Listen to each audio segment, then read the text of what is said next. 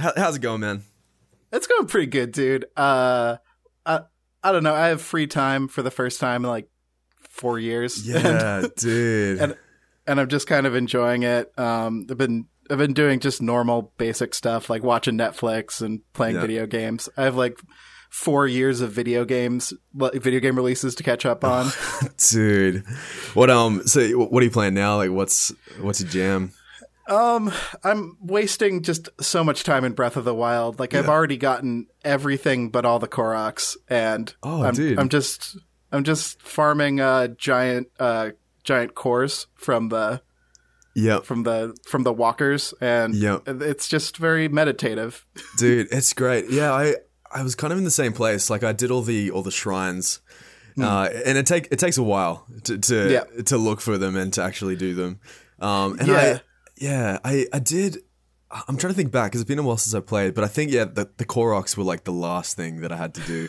But that was before the mask came out. You like the Korok mask that helps you, to look for them. I'm a cheap guy, so like I haven't bought any of the DLC yet. Oh I'm man, still like doing it like authentically.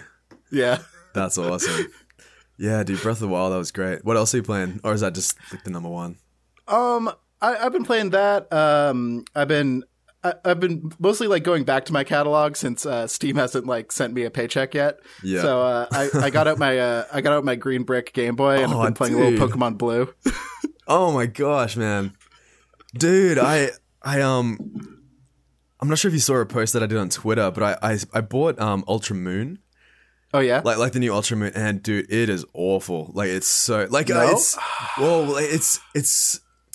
a few guys on Twitter have been giving me different opinions about it. Like some, so the basic thing is like I'm playing through.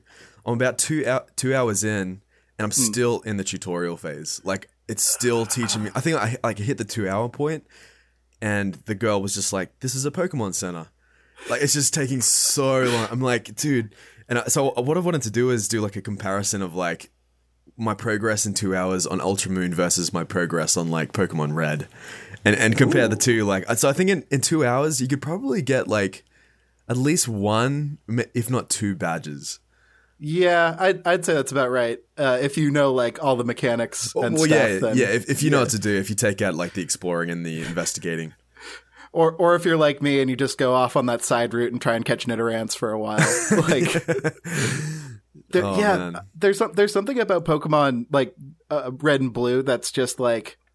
It's almost an indie game, like stuff is like wrong or unclear or weird or or not tutorialized well that I kind of love. And the themes are kind of gritty. Like you're a 12-year-old up against a organized crime gang. Yeah, dude. It's pretty like it's pretty early 90s.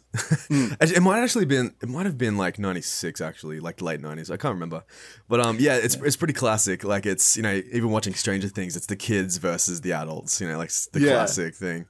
That is kind of like a 80s 90s like 100%. Yeah, it was all like it was kind of like kid power. You know what I mean? Like the kids taking control, and there was a whole bunch of movies like Home Alone. I feel like that's kind of like sums up the essence of like the 90s. I've been thinking about what as like a approaching 30 adult man like myself. What do I want out of Pokemon? Like Nintendo's not going to give me like a dark and gritty Pokemon, and I don't think it should. But I kind of want one. Yeah. I know what you mean. Like, what? Yeah, we've grown up with Pokemon. What do we want now? Like, what's the next thing for the original gamers? Like, I'm reading like the original, like, or I'm looking at the sketches and reading like the original notes for what Pokemon was meant to be, and it was a lot closer to like traditional RPGs and Dragon Warrior and stuff like that. And apparently, like, you could fight alongside your Pokemon as a human in the original really? like, design. Yeah. Whoa, man. And that got me like really hungry for like a samurai era Pokemon game where like you and your you like actually you don't have any balls, you just have to convince a Pokemon to like be on your side, and then you're like warriors together. Right, like persuade them on your side. Yeah. That's really interesting. And like you could like jump in front of your Pokemon and take a hit for them. Like I think it would really be cool to like build that relationship through through the combat. That's a good point. It'd be more like a relationship, like it's like a partnership, not just like go fight for me. And it'd be interesting if, like, say you came across like a Gengar, like it's a darker creature. You had to actually prove your worth in maybe like like an evil way. Like you have like some nice Pokemon. You're like, yeah, I'm gonna like take care of you and all this stuff. And then like a Gengar, you have to like go and kill someone and be like, yeah, I'm down. Yeah, with like take it back to like Japanese folktales, or like you see like a kami or like a crying woman on the side of the road, and it's like here, you need to avenge my ghost, and then I'll fight with you. Yeah, all right. Dude, that'd be amazing. It would take that relationship to a whole other level. I was actually thinking about I was kind of thinking about Pokemon as a whole and what they were able to achieve, and I think it's like the series, time and time again, that successfully brought people together. Mm-hmm, so like the first release was like Red and Blue. You know what I mean? So like two friends that had a different version of the game had to come together and trade, you know, like, and even then like Pokemon Go came out like 20 years later, and then like kickstarted this whole thing about going outside and like being with people, talking about it, like what kind of Pokemon did you catch? It's a really amazing kind of franchise to be able to do that time and time again. It's amazing that anything makes me want to talk to strangers, but Pokemon consistently does that to me. Yeah, 100%. Man, I've got this story of like I think it was grade like 5 or 6. And I had Pokemon Red, and I was the guy that people came to get the original, like the Bulbasaur, Charmander, and Squirtle onto their Game Boy.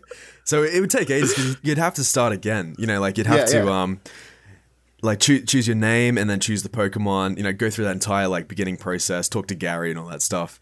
I can't remember if you had to get the Pokedex, but it just took like a good like half an hour, 40 minutes to like get the process to get a friend just one Pokemon. You know, like it was probably like a week of like continuous lunch times was just like me doing that over and over again. So you were basically the Pokemon equivalent of like a puppy farmer, like exactly. Yeah, I was like this breeder or something. That's, giving out the Pokemon anyway.